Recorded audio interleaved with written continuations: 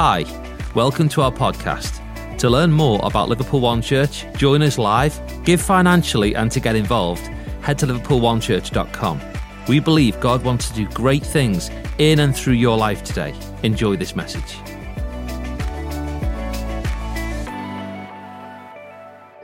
Well, it is that time of year. It is ramping up to Christmas, and we say all kinds of funny sayings around Christmas time. We quote quotes that we would never quote at any other time of the year. We see them written on Christmas cards, and yet I wonder, do we even understand some of the things we say or some of the things that are written? I mean, you hear quotes like goodwill to all men. You hear things said like glad tidings. I mean, if I said to the church, what does glad tidings mean? You would probably all look at me like you're looking at me right now.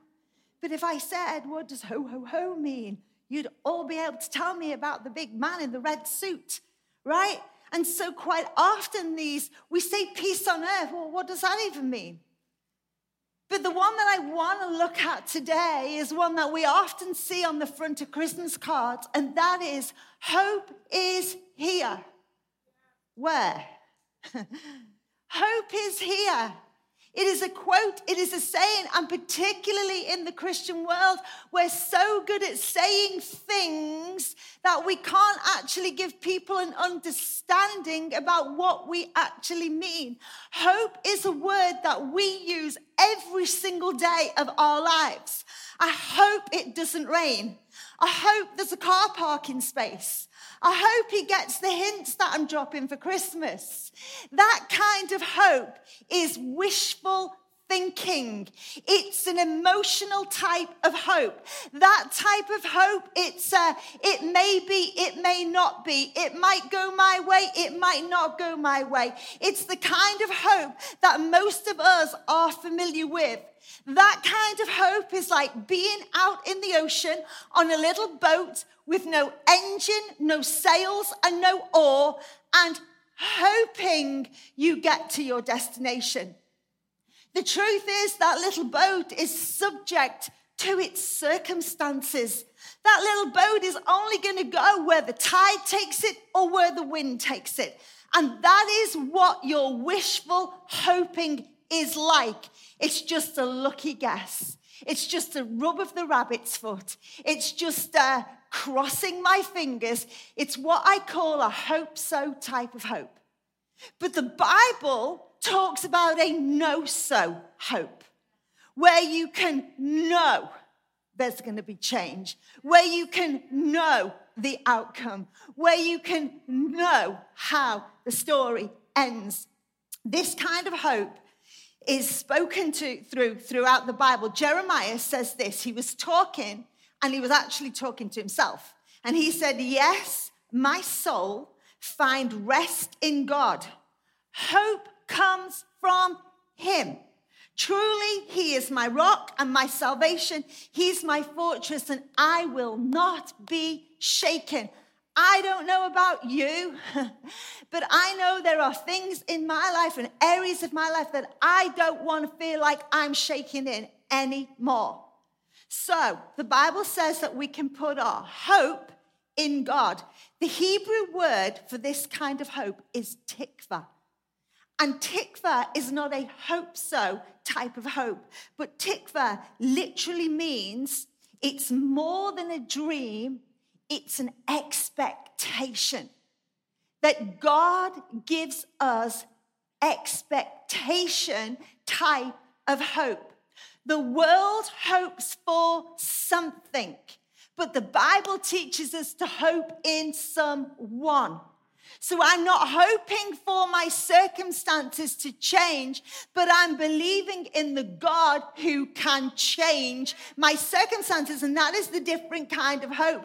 True hope is not wishing for things to change, but true hope is expecting in the God that you cannot see to have a handle on and to be able to move and change your circumstances. You know, when King David, before he was actually king, he was in one of the darkest and most loneliest times of his life. He was actually in hiding in a cave. It was a season in his life where he'd lost what he thought was all hope.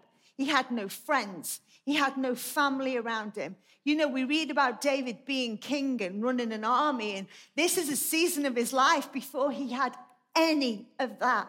He sits in this dark cave. He's in exile. He's actually even been banned from going to the sanctuary.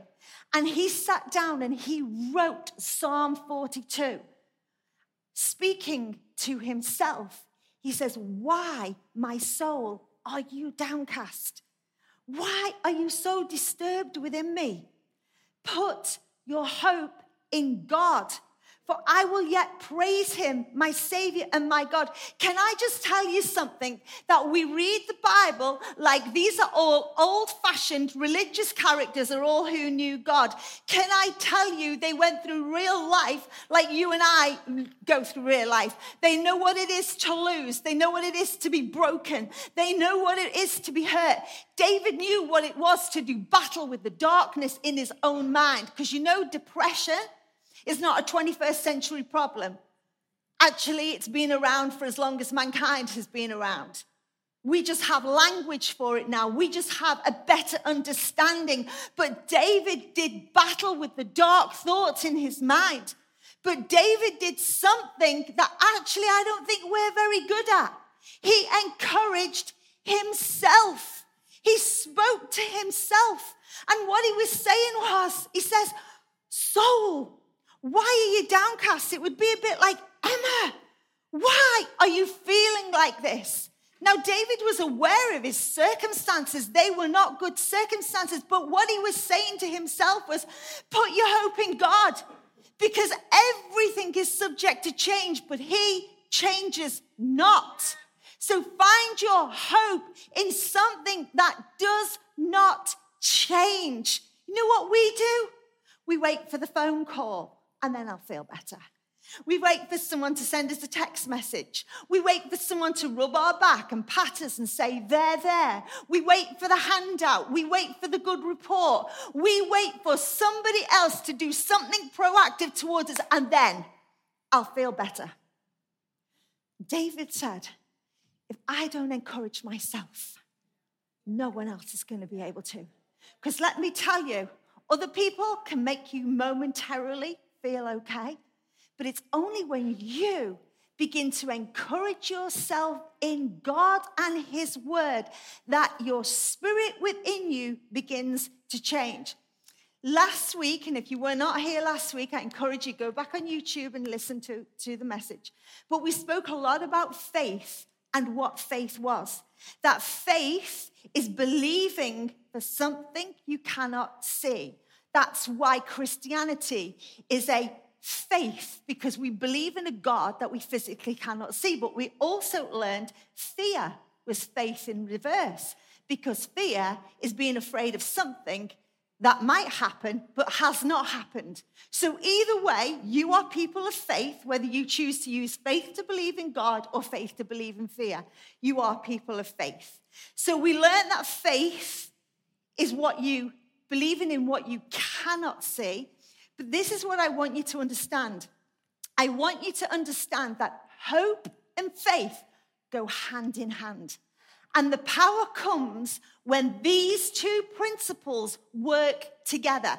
And the best way that I can think of to describe this to you is a little bit like driving a car. You've got your clutch, you've got your gears, but you can't change gear until you press that clutch. When you press the clutch, you can change the gears and the vehicle can motion forward.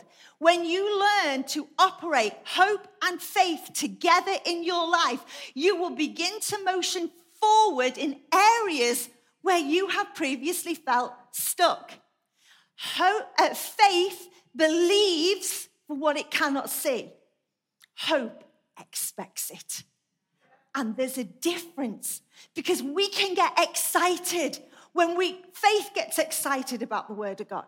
So we can get excited about scriptures that say, I am more than a conqueror through Christ Jesus. In all things, it says actually in Romans, I am more than a conqueror in Christ Jesus.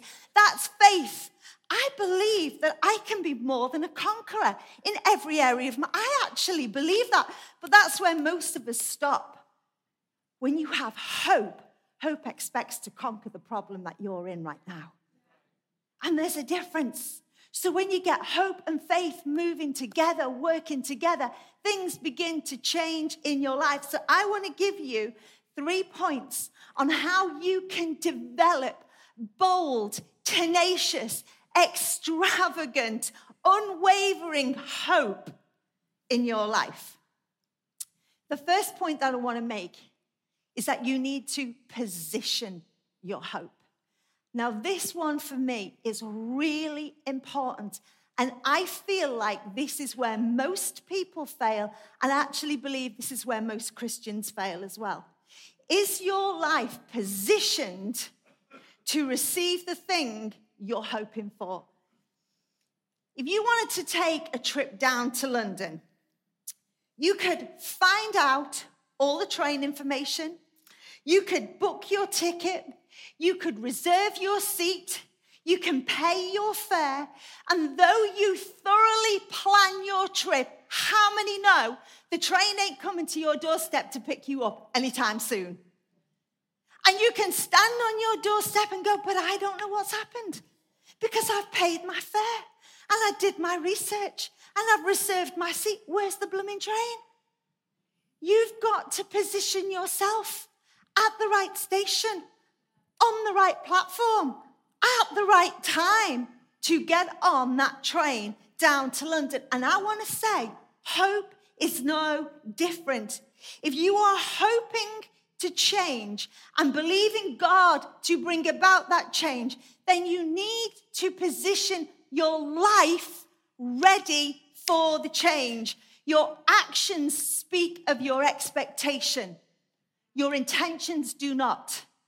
And a lot of the time we read the word of God and we have good intention.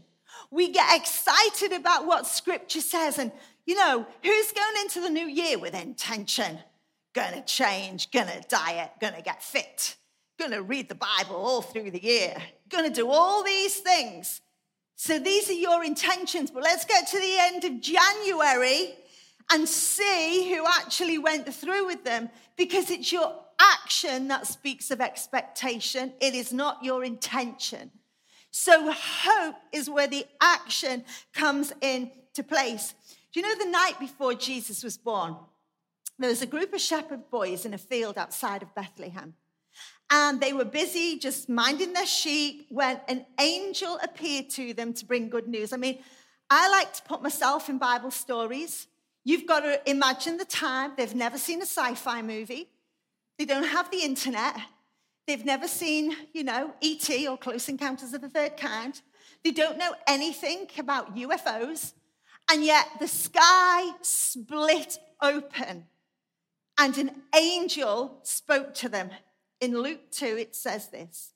The angel reassured them, saying, don't be afraid, for I have come to bring you good news. Because let me just tell you, those of you who are believing to one day see an angel, it's not a very pretty sight. They're powerful beings. And so the angel said to them, don't be afraid. The most joyous news of the world has ever heard is here. And it is for everyone, everywhere. I hope whoever you are today, you just heard that this news is for everyone, everywhere. For today in Bethlehem, a rescuer was born. He is the Lord Yahweh, the Messiah. And you will recognize him by this miraculous sign. You'll find a baby wrapped in strips of cloth lying in a feeding trough. And all at once, in the night sky, a vast number of angels appeared. And the very armies of heaven. And they all praised God, singing, glory to God in the highest realms of heaven. For there is peace and good hope given to the sons of men. So the sky is ablaze with angels, too many to number. An incredible, unimaginable sight for these teenage boys who had just been sitting off, talking about their sheep. Because this baby's been born, there is now peace and hope on earth. And the very next passage of scripture says, As the choir of angels disappeared back to heaven, the shepherds said to one another, let's go. Let's hurry to find who is born in Bethlehem. Let's see for ourselves what the Lord has revealed to us. So they hurried off and found their way to Mary and Joseph, and there was the baby in the feeding trough.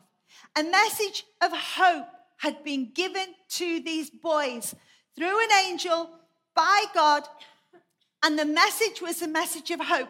And it's as though they say to themselves, if hope is here, why aren't we there?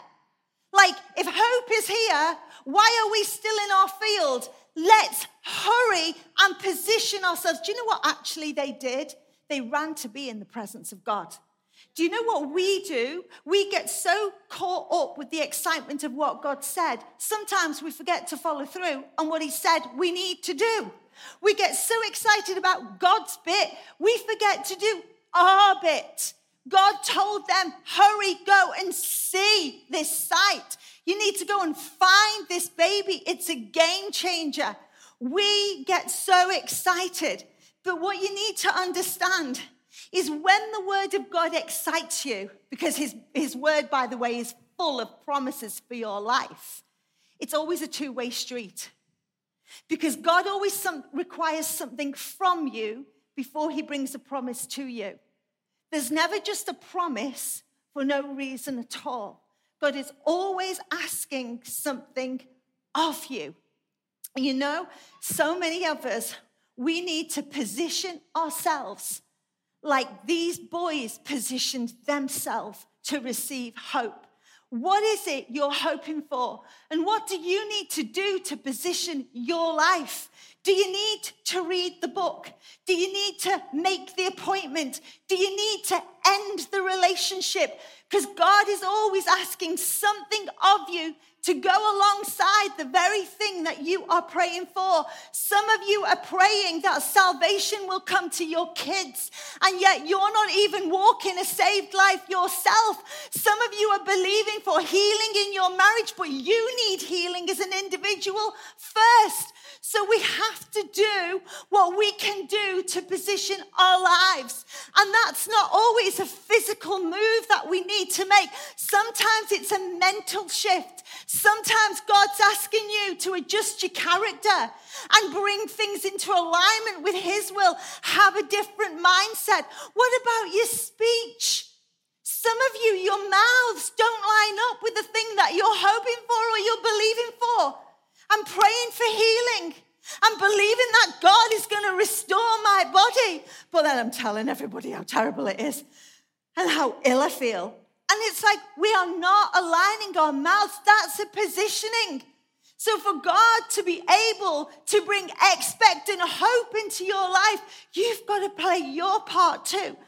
You know, at the end of the book of Romans, at the end of Romans 12 actually, it talks about an incredible promise from God. It says that you don't have to worry about the wrong that's been done to you. You don't have to take vengeance on somebody who's caused you a misjustice and an injustice, somebody who's been unkind or cruel or hurtful to you. In fact, this is what God says. He says, vengeance is mine. It's mine to avenge, and I will repay your enemies. That is such a weight off your shoulders, right? That you don't have to go through life trying to get even, trying to justify your actions against what somebody else is. There is a promise of God right there. He says, I will avenge your enemies. But you should see the positioning that you need to do in order to claim that promise for your life. You can read Romans 12 for yourself, but in a synopsis, this is what it says. Don't act like the world. What does the world do? The world wants justice. The world tells untruths. It says, don't think of yourself more highly than others. It says, make sure your love is not fake but sincere. Don't tell someone you love them and then be talking about them behind their back. Bless those who persecute you. Live in harmony with one another.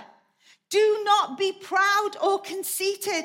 As far as it depends on you, live in peace with everyone. Can I just explain? That doesn't mean you've got to be a best friend with everyone. Doesn't mean you've got to trust everyone. You've just got to be at peace. Just don't hold on to that anger and that animosity. This is all the positioning you need to do. And God says, hey, I'll avenge your enemies for you. So I think the question that you've got to ask yourselves is, how much do I really want the thing that I'm praying for? How much do I want the thing that I'm hoping for? Because if I don't want to miss that train to London, I'm going to make sure I'm on that platform at the right time. If you don't want to miss the blessing of God, you need to make sure that you're positioning your life according to what he is reminding you and showing you we ought to be doing. The second thing is you need to intentionally feed your hope. Because anything you want to keep alive needs feeding, right? And feeding your hope is no different. But what you feed your mind on has a direct effect on how your hope grows. We live in a day and an age now where we understand diet better than we've ever understood it before, right?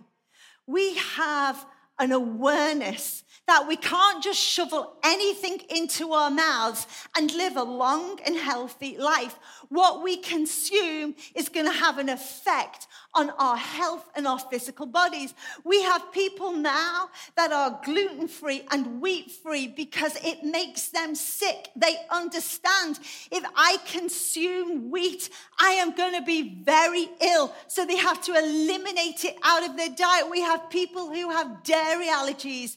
They know that if they consume anything with dairy in, it's going to have an adverse effect on their system. So they make a choice to not eat things with dairy. And you have people that want to be strong and fit and healthy, so they monitor their fats and their carbs and their sugars because they are mindful of what they're consuming. And what I'm leaning towards saying is, you need to be as mindful as what you consume in your mind as you are with what you consume in your natural body. You need to be as selective with what you take in here as you are as selective with what you take in here. Because in the same way, if you eat the wrong stuff or consume too much of the wrong stuff, it's going to make you ill. So too, what you consume in your mind is going to have an adverse effect. So if we know the results we're hoping to see in our lives, we need to eliminate the things that make us feel hopeless, right? So we've got to consider, what am I watching? Who am I following? Who am I listening to? Just because they said it was a good movie doesn't mean the movie's going to be good for you. Just because everybody else watched it, you know there are scenes in that movie that are trigger points for you, and you need to avoid the movie. Because when it gets in your head, it's going to take you down a slippery slope. You know everybody else is raving about it, and everybody else is saying how good it was. But they're not hoping and believing for the things in their life like you are. And you know that movie has got scenes that are no good for you, so you need to choose not to watch it. Who are you following on social media? Not who's following you, who are you following? Because some of you are following people that all you do is criticize. Can't believe they've done that. Can't believe they've got that. You know, look what they're doing. That who do they think they are? Why are you following them? All they do is put you in a bad mood. All they do is wind you up, press your angry buttons, provoke jealousy within you. Unfollow them. Who are you listening to? You know, if you hang around with that group of people, it's unwholesome conversation. And you know that you're going to end up talking in a way that you don't want to talk. You're going to end up thinking a way that you don't want to be thinking. So you've got to choose, and they might be great people, but if they're not going to build hope in you for the direction you want to take your life in, you've got to choose to say, nah, sorry, won't be at the party, not coming to the thing. I'm just choosing to avoid that kind of company. I'm going to say something now, and you're all going to hate me.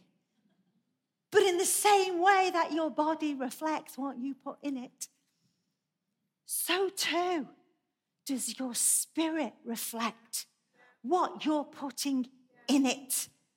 You have to choose what you feed yourself on. If you want the promises of God to show up in your circumstances, then you're going to have to watch your spiritual diet. Let's consider the Christmas story. The young girl, Mary, Virgin Mary.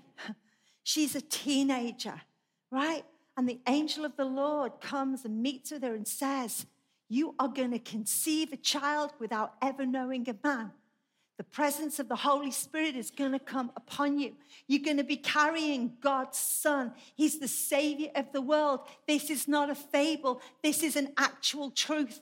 But God knew he had to choose an extremely disciplined one to bring that news to, because this girl was going to have to stand with a swollen belly outside of wedlock. She was going to have to stand up to the critics. She was going to have to stand against the naysayers. She was going to disappoint her parents, her friends. People would walk from her life and abandon her. But God picked the right one, because when he'd finished saying what he was saying to her, she responded and said, be it unto me according to your word. Church, we need to have that in our lifestyle. God, be it unto me according to your word. What does your word say? God, I'm not going to listen to what they say. I'm not going to listen to advice over here. I'm not going to listen to that group of people. What does your word say? But if you don't know what the word says, you'll never know what God is saying for your life. Mary said, be it unto me. I know they'll criticize me. I know they'll walk away from me. Joseph, her own boyfriend, had a meltdown. Mary was able to stay steadfast. Be it unto me according to your word. When you fill your mind, what you fill your mind with feeds your soul. And what you feed your soul on will cause your hope to grow or to diminish. So you've got to decide, do I want my hope to grow? Do I want it to diminish? So maybe as we go into this new year, it's going to be time for you to decline some conversations, delete some of your followings on social media, and be more disciplined with what you choose to watch and take in. And the third and final thing that I want to teach you about getting bold and tenacious hope is you need to fix your hope. When we're talking about fix, I'm not talking about fix as in with sticky tape fix. I'm talking about fix in an immovable way. Like, who are you? You know, are you the church goer who's all in when you're here? Or is your hope fixed when you're in the workplace, when you're around the non-Christian friends? Like, fix your hope. That is not a casual thing. Jeremiah 17, Jeremiah writes, blessed are those who trust in the Lord, and they have made the Lord their hope and confidence. They are like trees planting along the riverbank with roots that reach deep down into the water.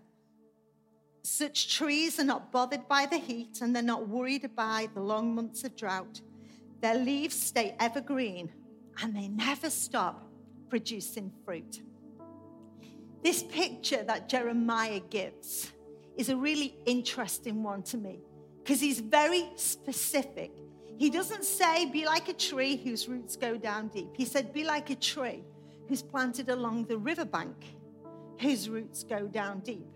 He's giving them a picture of something in their culture they would have understood. And that is the trees that plant along a riverbank. Not only do their roots go deep, but their roots also go wide, and their roots intertwine with one another. And actually, when you research this, it says, so they can share nutrients and physically support each other. It's a picture of the church. No tree should be planted on its own. These trees, they grab each other's roots like as though we're linking arms. Do you know why they don't fear the heat? Do you know why they don't fear the drought? Because they're not trying to survive on their own. This is not the time in history for Lone Ranger Christianity. This is the time to be planted in the house of God, visiting the house of God, coming occasionally, being on the peripheral. That is not planting.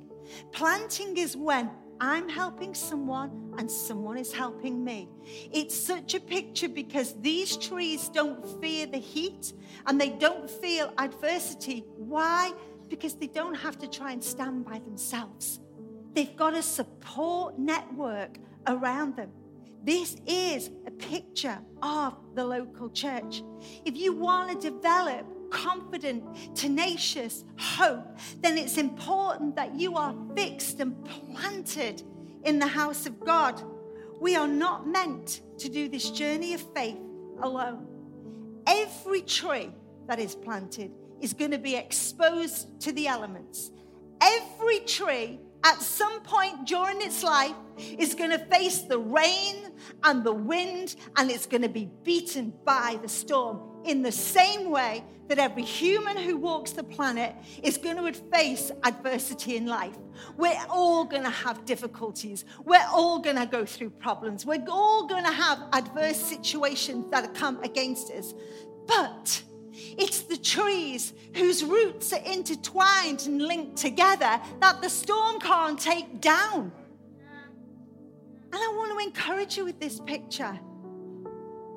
This is not a sales pitch for church. This is an arm of help for your life. That when you're planted in the house of God, I know you'll go through difficulty.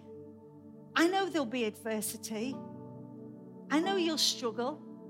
I know you'll have problems. And how do I know that? Because we're human. It's part of life. But when you believe and belong to a network of other faith-filled Christians, right? You won't go down with your circumstances because when you can't pray, someone else can pray for you. Many people fix their hope like a Christmas tree. And a Christmas tree has no roots at all. But every year, we drag it into the lounge, we dress it, we put lights on it, we put baubles on it, we make it twinkle, we make it sparkle. But the truth is, it looks great on the outside, but that thing is dying on the inside. But we drag it into the window so the whole street can see. We put it on the ground. Look at my tree. We're all super proud of it. But the trunk is dying. It's drying out. And the pine needles are beginning to drop. And we just keep shoving a bit more sparkle on it, hoping that no one will see what is really happening on the inside. And it's a picture of what our life can look like when we just have hope, when we're just like hoping it works out for us. Our life is more like the Christmas tree. What we do is we hang on the branches of our life, another holiday, another credit card, another car, another relationship, and it looks great on the gram. Looks great on the outside. Everyone's like, oh, jealous of your life. Look what you've got. Look what you're doing. But the truth is, we're dying on the inside because we've got no roots. Jeremiah is saying, don't be like the Christmas tree. Be like the trees that are planted along the riverbank, whose roots go down deep. If you don't have roots, then you won't be able to stand, because everything that you're grabbing hold of is temporary, but God is stationary. Everything in life will change. Your relationships, they won't stay the same forever. Those kids that you love and you put your whole world into, they'll grow up and leave home. The day will come when your job finishes you because it's ready for the next. Everything is subject to change. But my Bible teaches me that Jesus Christ is the same yesterday, today, and forever. So if I could encourage you with anything this year, it is don't be hoping for something to change, but put your hope in the one who is and can make the change. Church, can we stand this morning?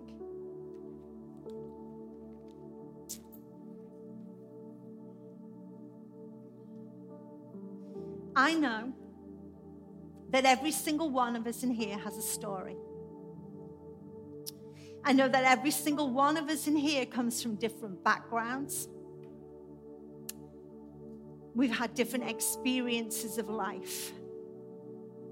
And probably most of us in here have experienced some sort of adversity. Maybe for you, you're still going through that problem, that situation.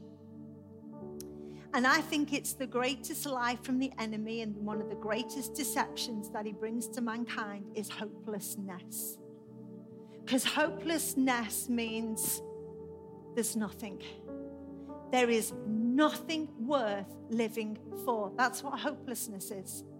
Hopelessness will tell you it's not even worth getting out of bed today. Hopelessness will tell you the people around you would be better off without you. Hopelessness will remind you that you are a failure, that you screwed up, that you got it wrong. But I say to you this Christmas, in the full knowledge and understanding of what I am saying, hope is here. And it's not here because it's Christmas. It is here because Jesus Christ gave his life over 2,000 years ago to die on a cross. Why did he do that? Why did he go through that? Why was he raised to life again? Purely for this reason, so that you could have a relationship with the God who changes not, so that that God could be part of your everyday life. You know, when David wrote Psalm 23, he didn't say, I go and die in the valley of the shadow of death. He said, yea, though I go through the valley of the shadow of death, because he understood no matter what problems come to me, my God will get me through. I'm not staying in this place of hopelessness. I'm not staying in the pit of disappointment. I have hope in a God, and it might even be the valley of death, but I will get through it. So, church, I want to pray. I want to pray over you this Christmas. I want to pray over your households. I want to pray that you will be hopeful in every situation. I want you to know that it's not over, it's not the end, it's not gone. Hope is here, right now. He's in your bedroom when you sleep at night. He's in the car when you've locked the doors and you're crying on your own because you think it's all gone too far, too wrong. Hope is here. His name is Jesus. Father God, I pray over every household represented in this room. I pray, God Almighty, that you would reveal yourself to them this Christmas. Lord God, that more than they fill themselves up on turkey this year, God, that they will fill themselves up on you, being hopeful, a sure expectancy that no matter what I face, my God will come through for me. I pray, Lord God, that they cling to hope, that they speak hope into their families, hope into the children, hope into the generation above them. I believe that they were hope, that they walk hope, Lord God, that people will look at them and say, what is it? Because I know what you're going through, but there is a stride in your step. There is a smile on your face. There's peace in your countenance. What do you have? And God, that we can respond, hope in my God. I want to say a prayer for anyone who might not even know Jesus as your personal Lord and Savior. Maybe you've never made it. You don't even know what being a Christian is. I want to tell you what being a Christian is. It's accepting Jesus into your heart. It's about making him your Lord and Savior. It's about not having to come to the church to pray, but I can pray anywhere at any time. It's knowing that my God is with me, my God is for me. It's knowing that the past has been wiped clean. It's knowing that he will avenge those who hurt me. It's knowing that I can have peace in my life. It's knowing that I can have a relationship with God and that my future in heaven is secure. And if that's you today, it does not matter if this is your first time in the church. I'm going to pray a prayer. And if you want to ask Jesus to be your Lord and Savior, then repeat this prayer after me. Heavenly Father, I thank you for sending Jesus to die on the cross and bridge the gap between me and you. Come into my heart. Forgive me of the things I've done wrong. Today, I accept you as my Lord and Savior. Today, I believe my slate has been wiped clean. And today, I have hope. In the name of Jesus, amen. Thanks for joining us today. We hope that you can take that message and apply it to your life. Also, don't forget to take a moment to subscribe, rate, and review this podcast. To get connected or stay more connected to the life of Liverpool One Church and learn how you can join us live, visit liverpoolonechurch.com. Thanks again for joining us, and we hope to see you again soon.